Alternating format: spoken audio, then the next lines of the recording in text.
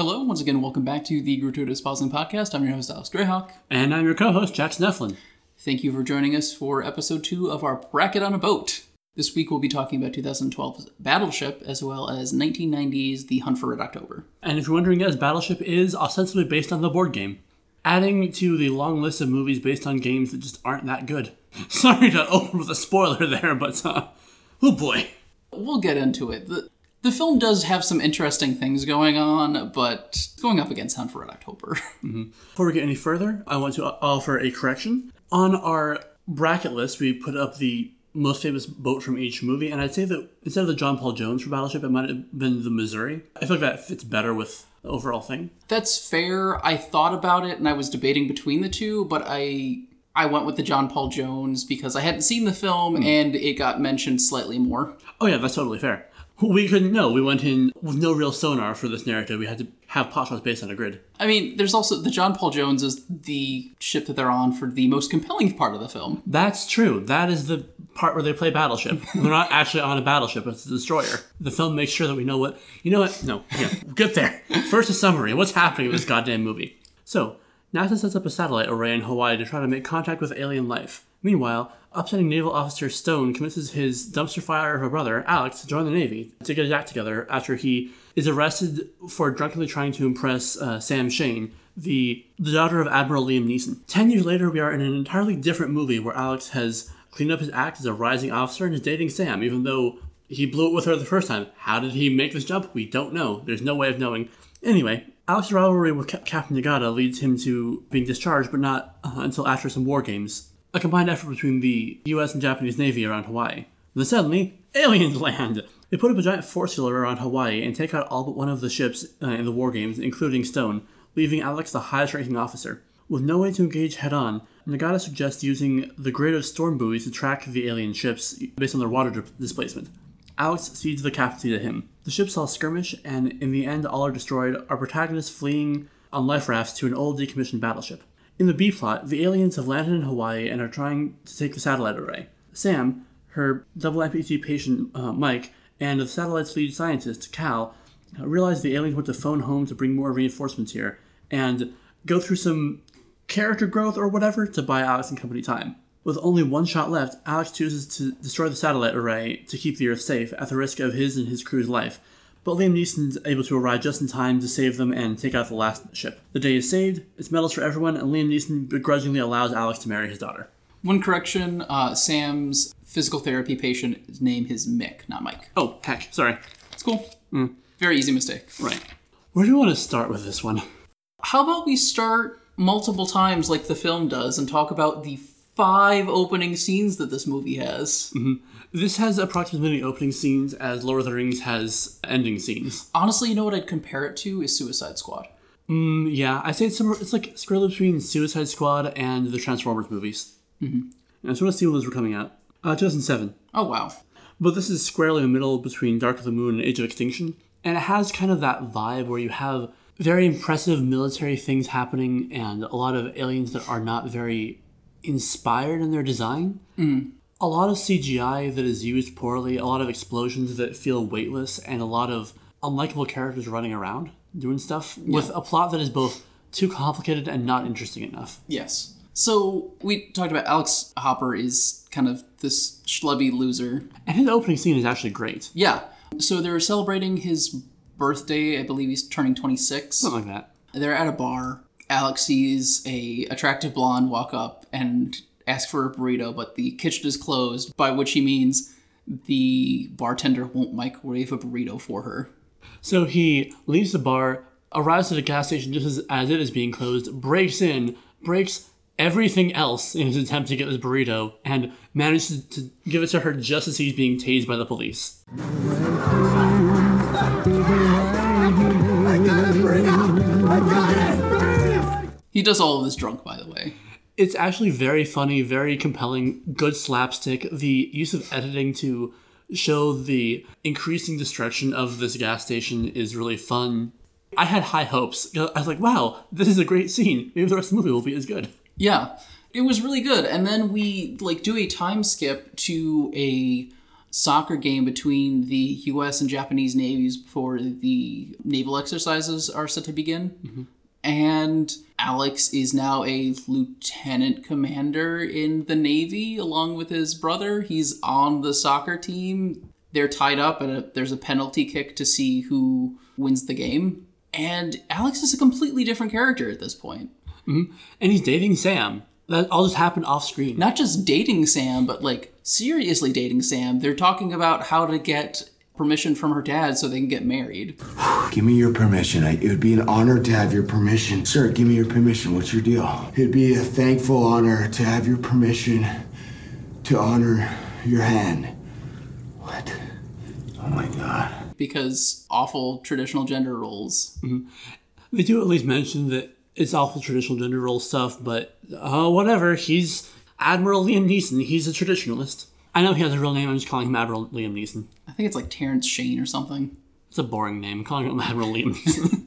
We could have easily had that be the opening scene of the film because with the exception of the burrito, which comes back as a callback joke at the end of the movie. Mm-hmm. Now, if you'll excuse me, I'm late for lunch. I think I'll have a chicken burrito. Come along, Hopper.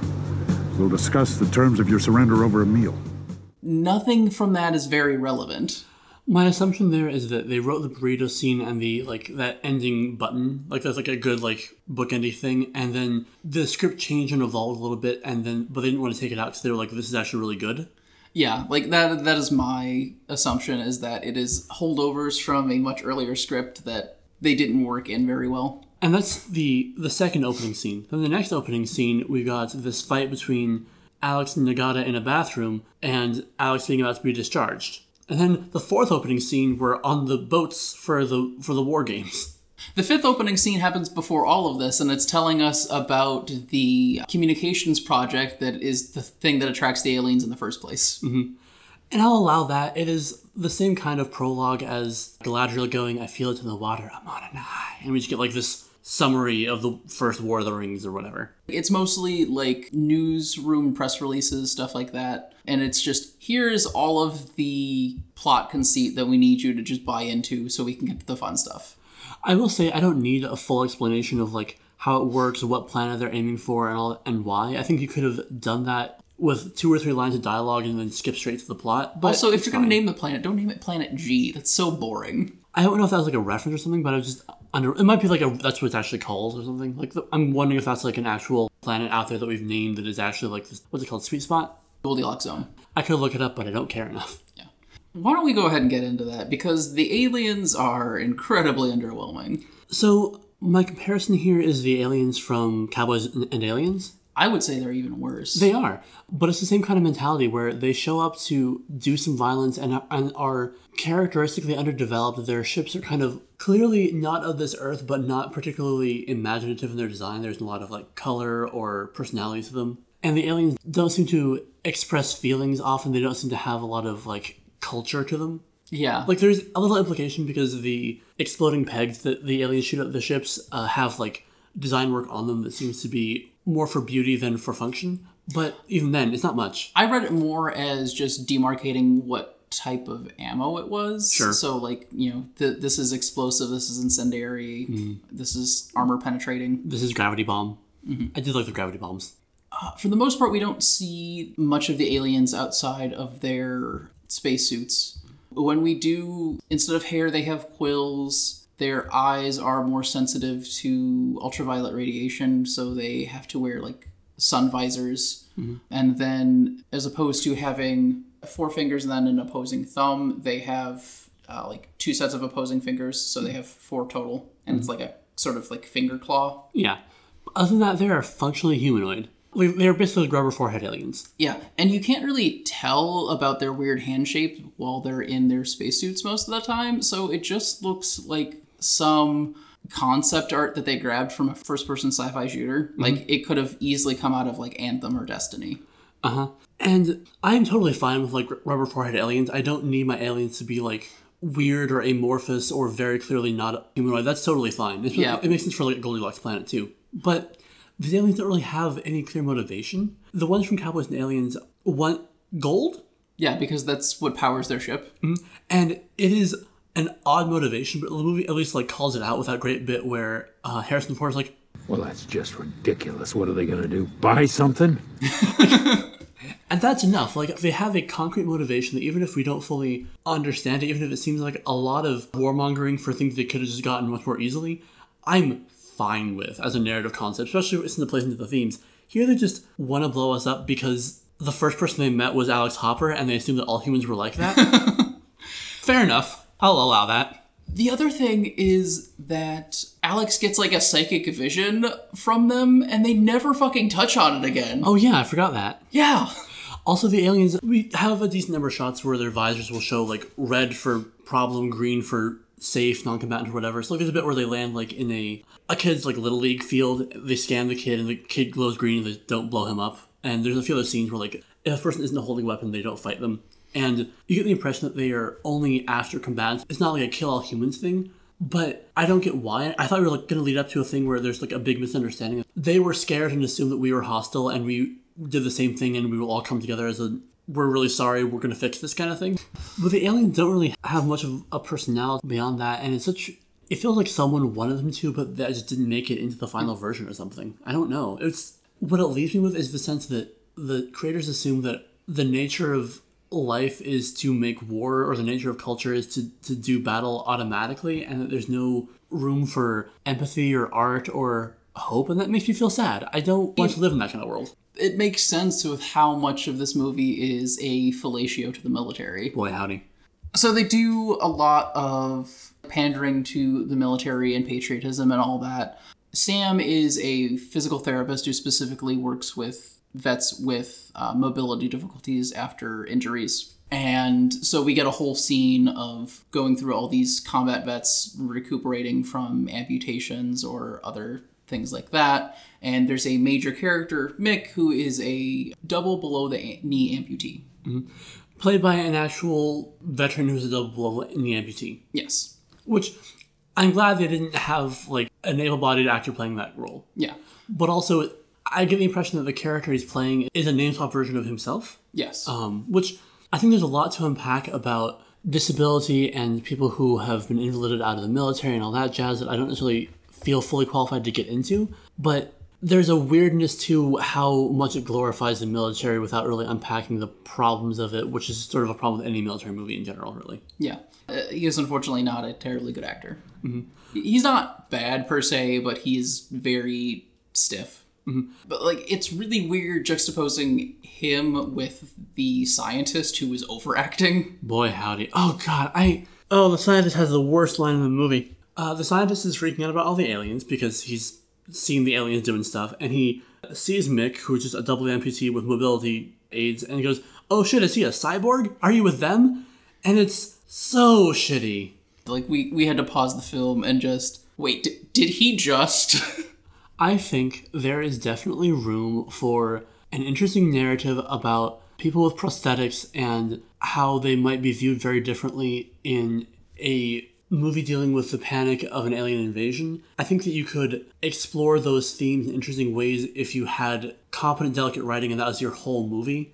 This is not that. Yeah. Like, I am aware that there are some people who do have prosthetics, especially electronically enhanced ones, that do like to think of themselves as cyborgs because it's cool, but that should not be a blanket thing. Right. And also, like, jumping from is he a cyborg to is he with them is super gross. Yes. Honestly, I would definitely like identify as a cyborg if I had robot parts. Hell yeah. Yeah. Also, much like many other military things, anybody who's not in the military is kind of looked down on. So Cal is a cowardly scientist who has to be kind of almost threatened into helping out do some science things. Yeah, the politician at, like, Joint Chiefs of Staffs over in Washington trying to figure out the situation is viewed as very much incompetent, out of his depth, and not really doing anything to help. Which, fair enough. I also would be incompetent, out of my depth if I was just a politician who suddenly had to deal with an alien invasion and didn't have all the information because force field. Speaking of politics, there is a Trump reference in here which has not aged very well. Also, Obama is canonically president. Which means this takes place in our universe. Or, like, at least like a branch off of. Right. Yeah, the Donald Trump reference has not aged well at all, and it's weird. Especially since it's Rihanna making it. Yeah, Rihanna's in this movie. Oh yeah, this cast is truly wild. It's like, oh hi Alex Skarsgård, hi Rihanna, hi Liam Neeson, hi Rami Malek, hi Guy from the Newsroom, hi John Turturro, hi... I don't remember John Turturro. And I'm being sarcastic. Okay. This film has a surprisingly good cast. Right, like there's a lot of talented people here. The main problem is the script, and I'm also going to say the editing and direction. Mm-hmm.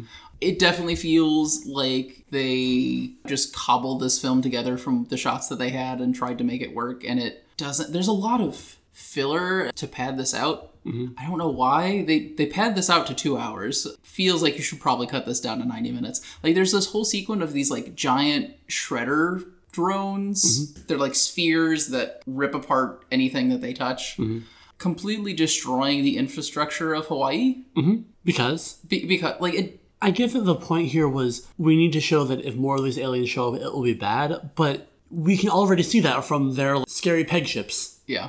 I feel like they invented the shredder drones and were really excited about them and didn't want to cut them, which I don't get. They're just that one tire from that movie about the telekinetic tire that blows people up, but with spikes. Pretty much. Yeah.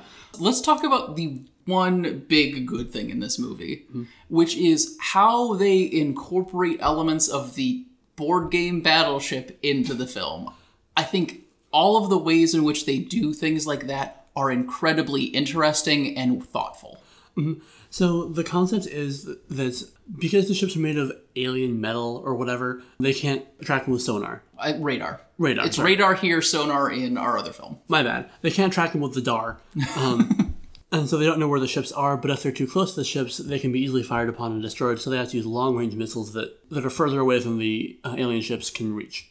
Mm-hmm. Great concept. And so Captain Nagata suggests using the tsunami buoys to create a grid and figure out where the displacement is by the ships moving around in the water and then fire on that spot. Great! That's a really fun way to incorporate the idea of Battleship into a movie. It's kind of a silly concept. The game of Battleship is creating a very specific scenario in order to play the game that wouldn't really track very well into real life. Mm-hmm. So that part was good, but also only lasts like 20 minutes at most. Mm-hmm. As we've mentioned before, the alien ships, they shoot pegs that look like the little pegs you stick in the board for Battleship, which is a nice like little touch. When they're actually in the Battleship sequence, it's the grid and they have like little red spots for hits, white spots for misses. Mm-hmm. Right.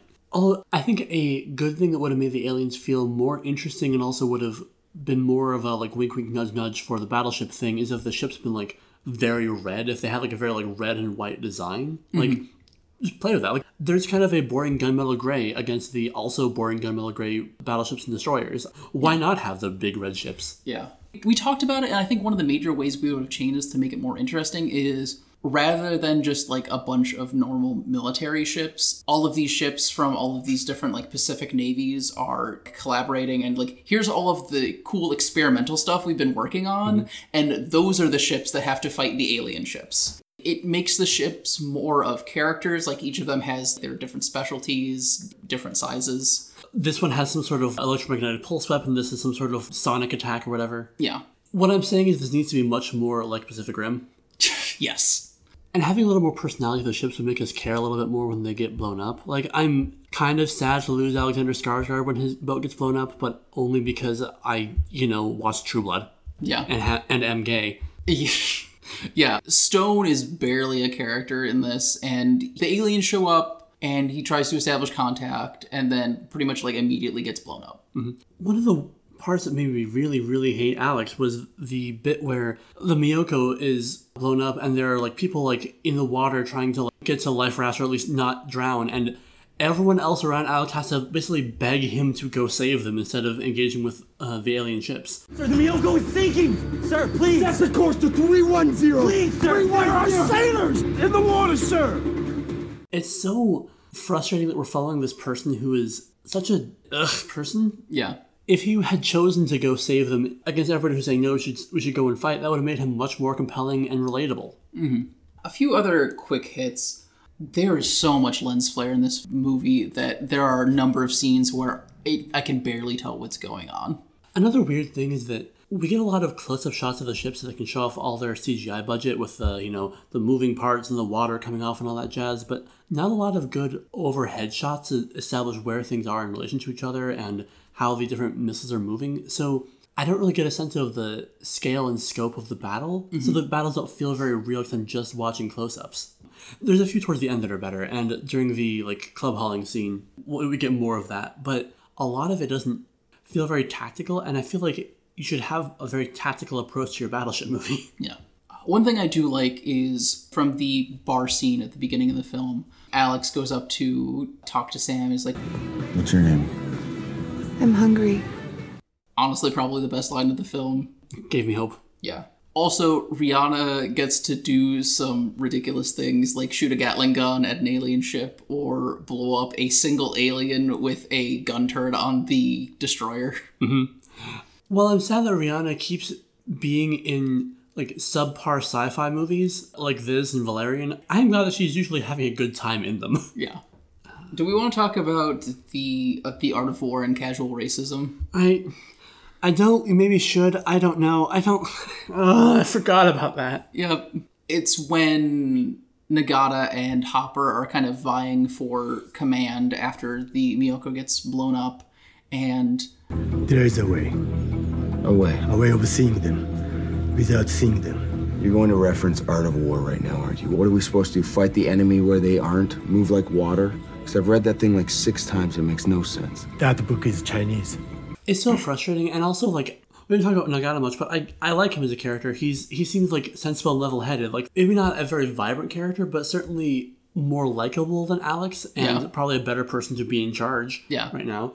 And there are some fun buddy cop scenes between Alex and Nagata. There's a bit where the force field generator ship starts coming at them, and I didn't think that one moved. Me neither. I feel like someone read one line from the Art of War and was really into it, so they wanted to write that in, and there was no one to tell them not to. Mm-hmm. It even gets a callback later on when Hopper does this weird maneuver to destroy the last ship where he drifts a boat. Yeah. Attack your enemy where he is not. And Nagata's like, that's not what that line means at all. If this was more ragtag groups or young cadets or whatever, and instead of being a actually competent Navy person, he was just some hotshot who read the Art of War and thought he was hot shit and kept quoting it wrong. We have a running gag where he's making sensible choices and then referencing an entirely unrelated Art of War line. That would be really fun. That'd be great. Yes. That should be a really fun character beat. Mm-hmm. Also, I will admit, begrudgingly, anybody who Tokyo drifts a vehicle that is not meant to be Tokyo drifted does get points from me. Yeah. It's why Robin Hood 2018 is good, TM. I will also admit that I feel two ways about the whole Missouri sequence. So the Missouri at the beginning of the film is dedicated as this naval museum that is also a decommissioned battleship. But they're out of ships towards the end, and they just take it to fight the aliens. But it's so old, most of them don't know how to crew it. So they have all of these World War II and Korean War vets helping them man the ship. Mm-hmm. And I mean, don't get me wrong, I do love old people who get to come back and do some fighting stuff. That's a fun trope, but again, it feels much like military fellatio in ways that that make this clearly a dad thriller. Yes. That is cool, but with all the other stuff going on, it feels very pandering. I think I would have liked it a lot more if Act 1 was all of the modern destroyers and young people getting taken out, and so there's literally nobody left but the old guys who are shit, there's no one else. It's just us and our one ship. We gotta make this work. That could have been really fun. So Space Cowboys, but with battleships? Yeah, exactly. Or Red, but with battleships, yeah. Mm-hmm. I think we have talked enough about Battleship. I think we've talked more than Battleship deserved, honestly. Yeah. It's so frustrating that it has so much plot and so much of it doesn't work. And I said that at the end of watching it before we got to Red October, and I said, but I get it. It's probably not very easy to make just people looking at radar and sonar for 2 hours all that interesting. Speaking of making people looking at radar and sonar interesting for 2 hours, let's talk about Red October. In 1984, the Soviets began field testing a new nuclear sub, the Red October. It's equipped with a silent propulsion system, a Caterpillar drive, making it invisible to passive sonar. CIA analyst Jack Ryan eventually deduces the ship's capabilities from intelligence photos and consulting experts. Meanwhile, the captain of the Red October, Marco Ramius, has gone rogue. killing the political officer assigned to the sub and relaying false orders to the crew, sending them on a course for America's eastern waters. Ryan is then pulled in to brief government officials about the Red October, in which he also learns that the Soviet Navy has been deployed to sink the sub.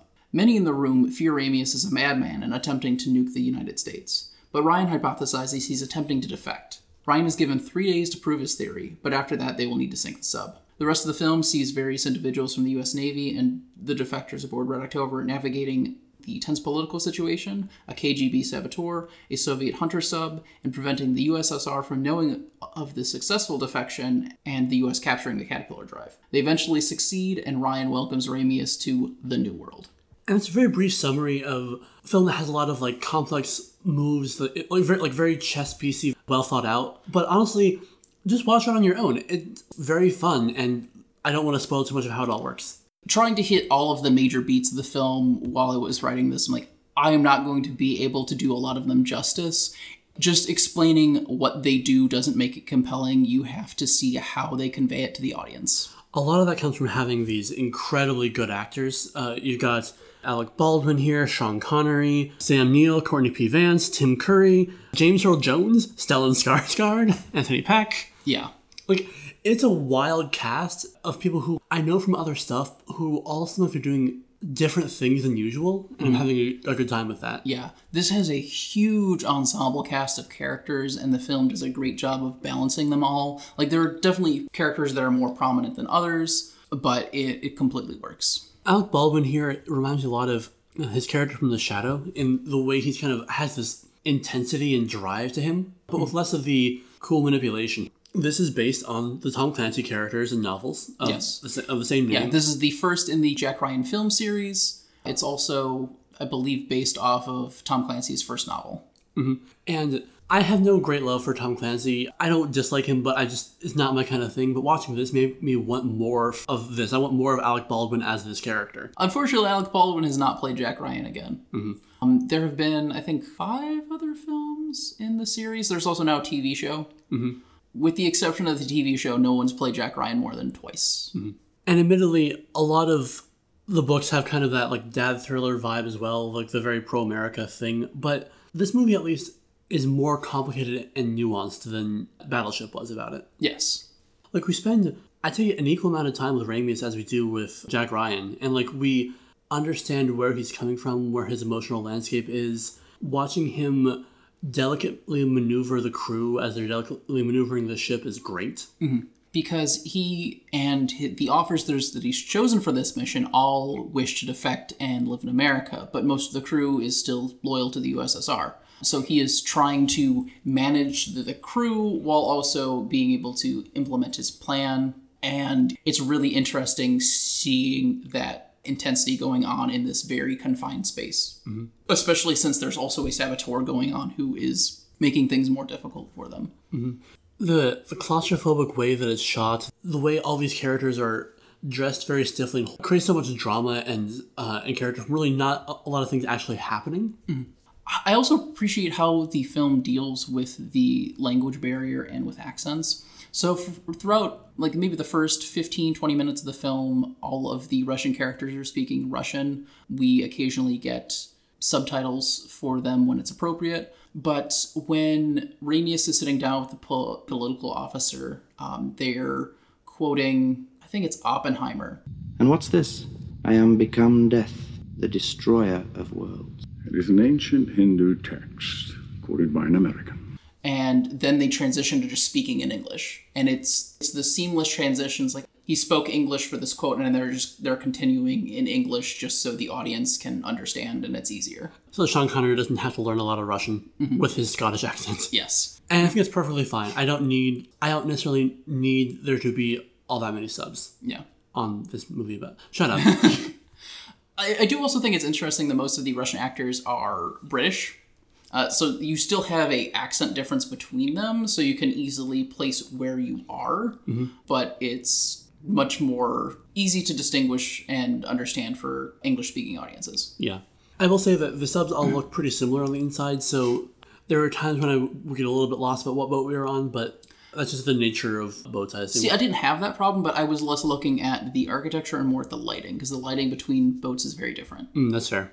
Like, Red October is cast in most like yellows and reds, whereas the lighting on the Dallas is more blues and greens. That makes sense.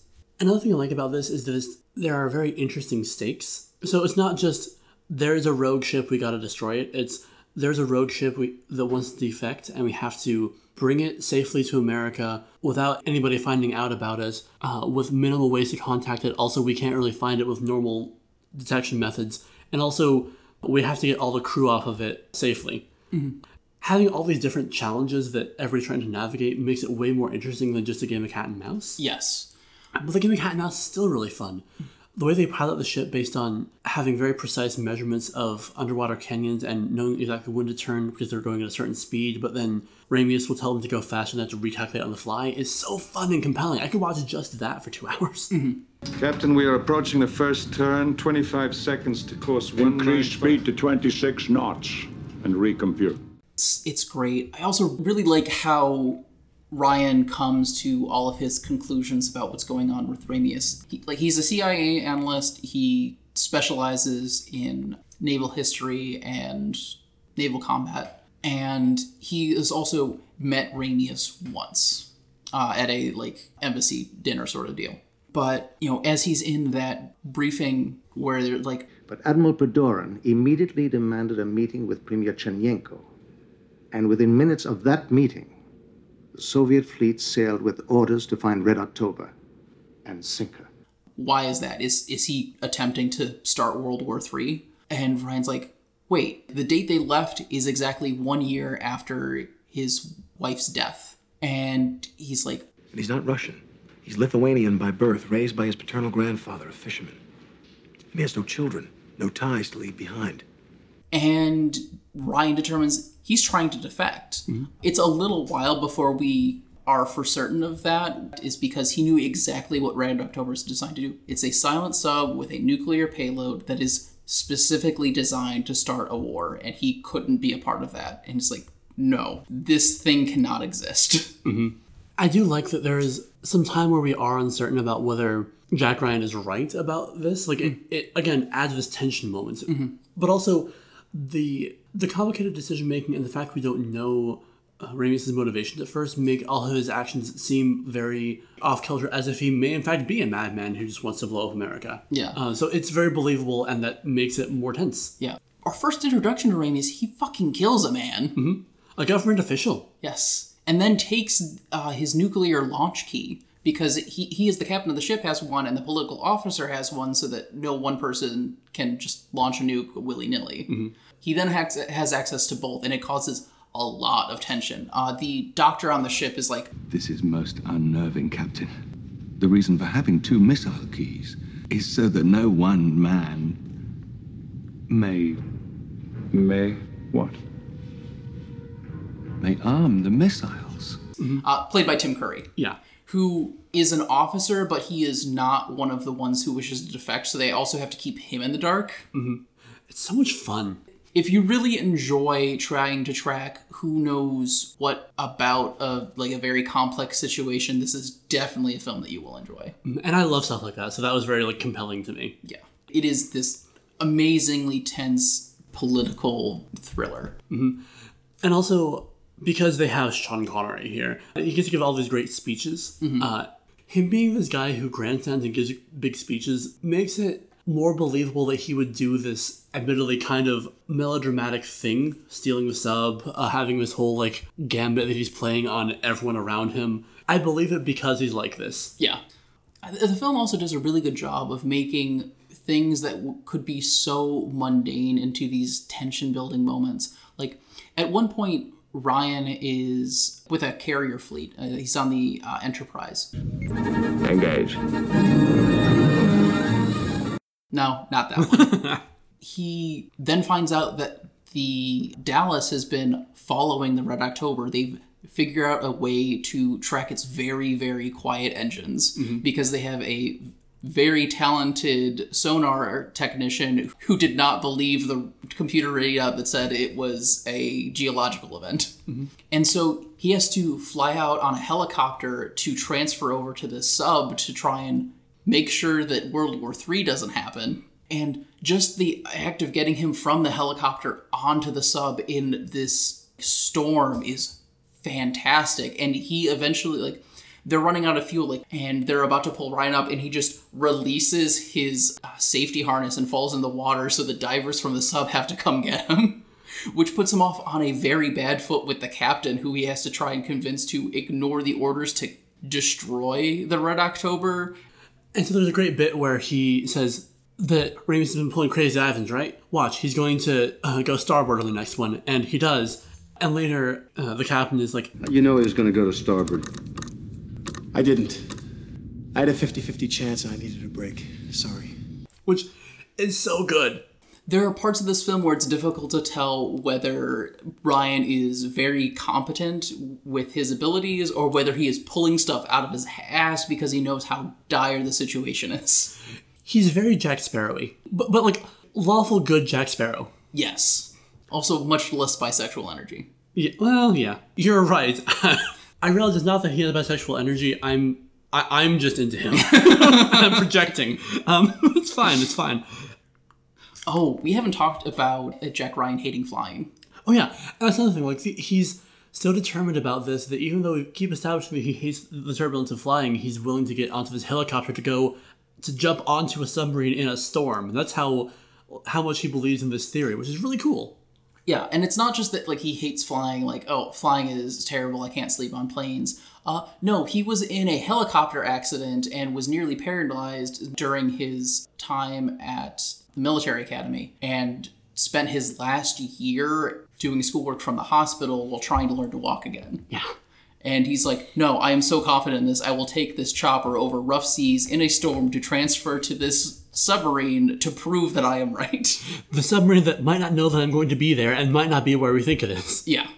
Gives us all these breadcrumbs, drops the bomb, and then immediately Jack has this huge decision to make about facing his fear or not. It's great. The film does an excellent job of making all of these things that could be so small and insignificant into these important moments that have meaning in the film.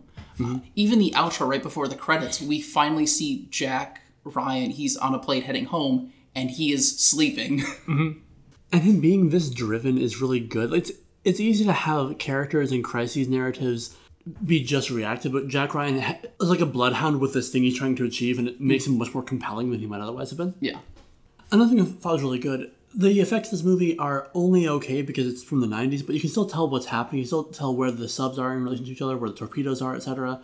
Enough that I can clearly follow what's happening and tell the success or failure of these characters, which is really important with pre-Jurassic Park level effects. Yes.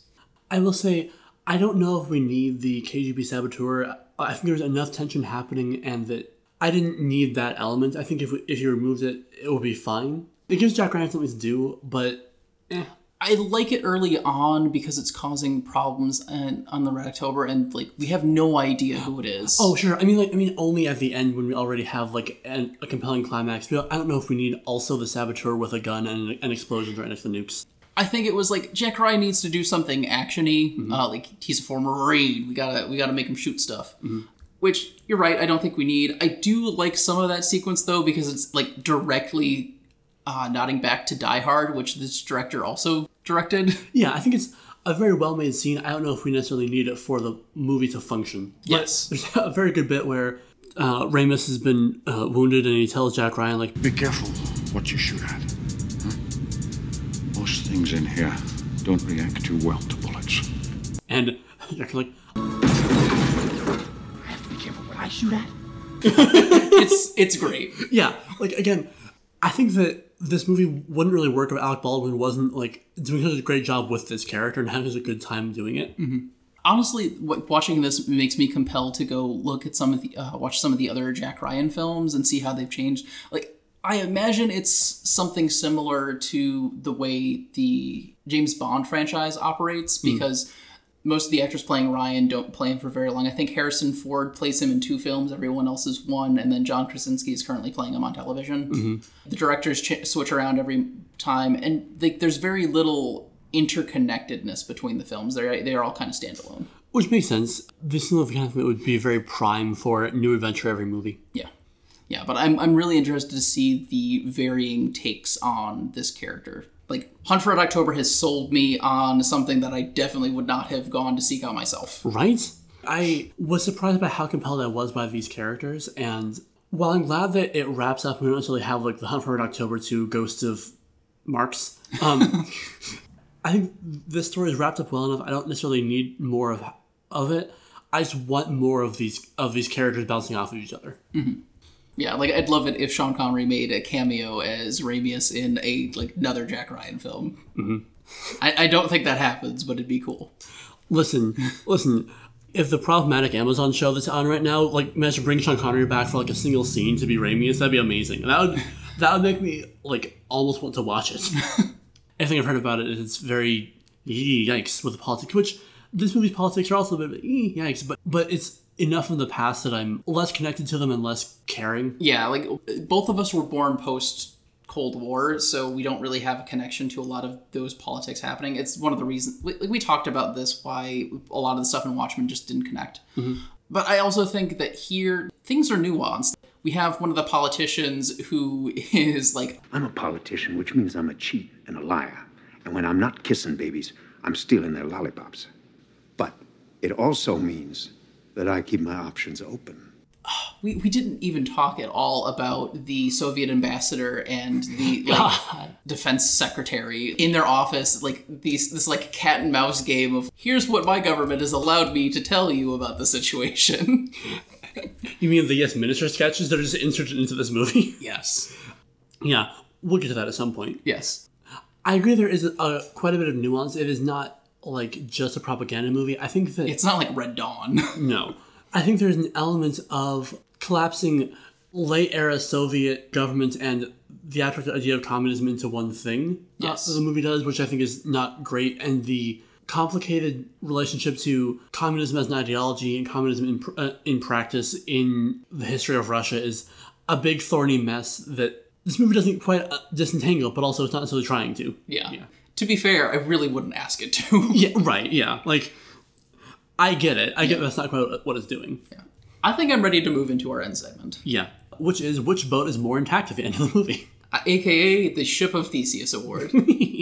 I think it has to go to Red October. In fact, in Hunt for Red October, there's only one ship that is sunk, and that's the Konovalov, and it shoots itself. That's an amazing sequence. We'll talk about it later. But Red October is fine. They recover the ship mostly intact. It's sustained a little bit of damage. There's some saboteur stuff in the engines, but fixable. Yeah. Whereas in Battleship, we have 5 alien spaceships destroyed. We have the USS Samson, we have the Miyoko, we have the John Paul Jones, and then severe damage to the USS Missouri. Yeah. Not to mention a lot of the infrastructure of the Hawaiian Islands. So Ship of Theseus Award goes to the Red October. Yeah, and I think it's pretty clear what's moving on this week. Yeah. I think it's interesting that we had these 2 films that are in some way engaging with this slow, tense chess match of submarine or blind naval warfare, and they interact with those bits 2 completely different ways. Mm-hmm. One tries to downplay it as much as possible, except for this one sequence that happens to be the best part, in our opinion, of the film, and the other it is this huge, all-encompassing thing, and the subtle manipulations and the slow, steady approach spreads to everything, even interpersonal interactions. Mm-hmm. I think it's because Battleship really wanted to be a big military action movie, whereas Hunt for Red October really understood that submarine combat isn't really necessarily big action movie narrative. It's slow cat and mouse thinky stuff, and I think it understood what it was talking about better than Battleship did. Yeah. But thank you for joining us. If you want to hear about our thoughts on other movies, you'll have to follow us on Facebook, Twitter, and wherever you catch your pods. What's up next week? So, next week we have The Poseidon Adventure, which I believe is the oldest film on this bracket. Sounds right. It may be Jaws. It's one of the 2. Mm-hmm.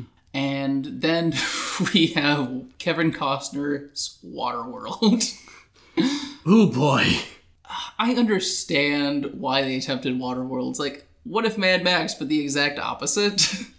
I think it's a compelling concept. I think that what I've heard about the movie is that it doesn't quite deliver well on what it could have been. Yeah. That said, it sounds like the kind of thing I would really enjoy, like a reboot or TV show version of, now that we have the effects to really pull that off. Mm-hmm. Admittedly, that would make me like think more about global warming and how terrified I am of that. So maybe not. I take it back. It's truly wild that despite how long we've known about the potential dangers of the rising sea levels, the only thing on this bracket I can think of that's really going to like address that in any way is In the Heart of the Sea. Oh no! Now I'm thinking of like having to deal with like pandemic response with Jaws. But all that is coming up in the future. Yes. Next week we get to like the Poseidon Adventure, which I hear great things about, but I have not seen. And it's also had a number of remakes and reimaginings. It's one of the movies that Sarah Hollowell talks about a lot, so I have high hopes. Mm-hmm. I think we can probably at least have fun talking about Waterworld, even if we don't necessarily enjoy the film. But I don't know, we'll see. It's been a while since I've seen it. And just because the internet doesn't like a thing doesn't mean it's actually bad. Yeah, I mean, we have found some amazing gems on this podcast. Right? Dinosaur made it to like our our semifinals. That's because I'm a communist and also very gay for Aladar. Fair enough. No, that's not fair enough. That's nonsense. But both of those things are true. I mean, yes, but they're not valid. Anyway. I'm not gonna kink shame. Not on this podcast. You probably should. Anyway, thanks for sticking with us despite me... Everything I've ever said in my life. We'll join us next week. Once again, this has been the Gratuitous Pausing Podcast. Thanks for tuning in.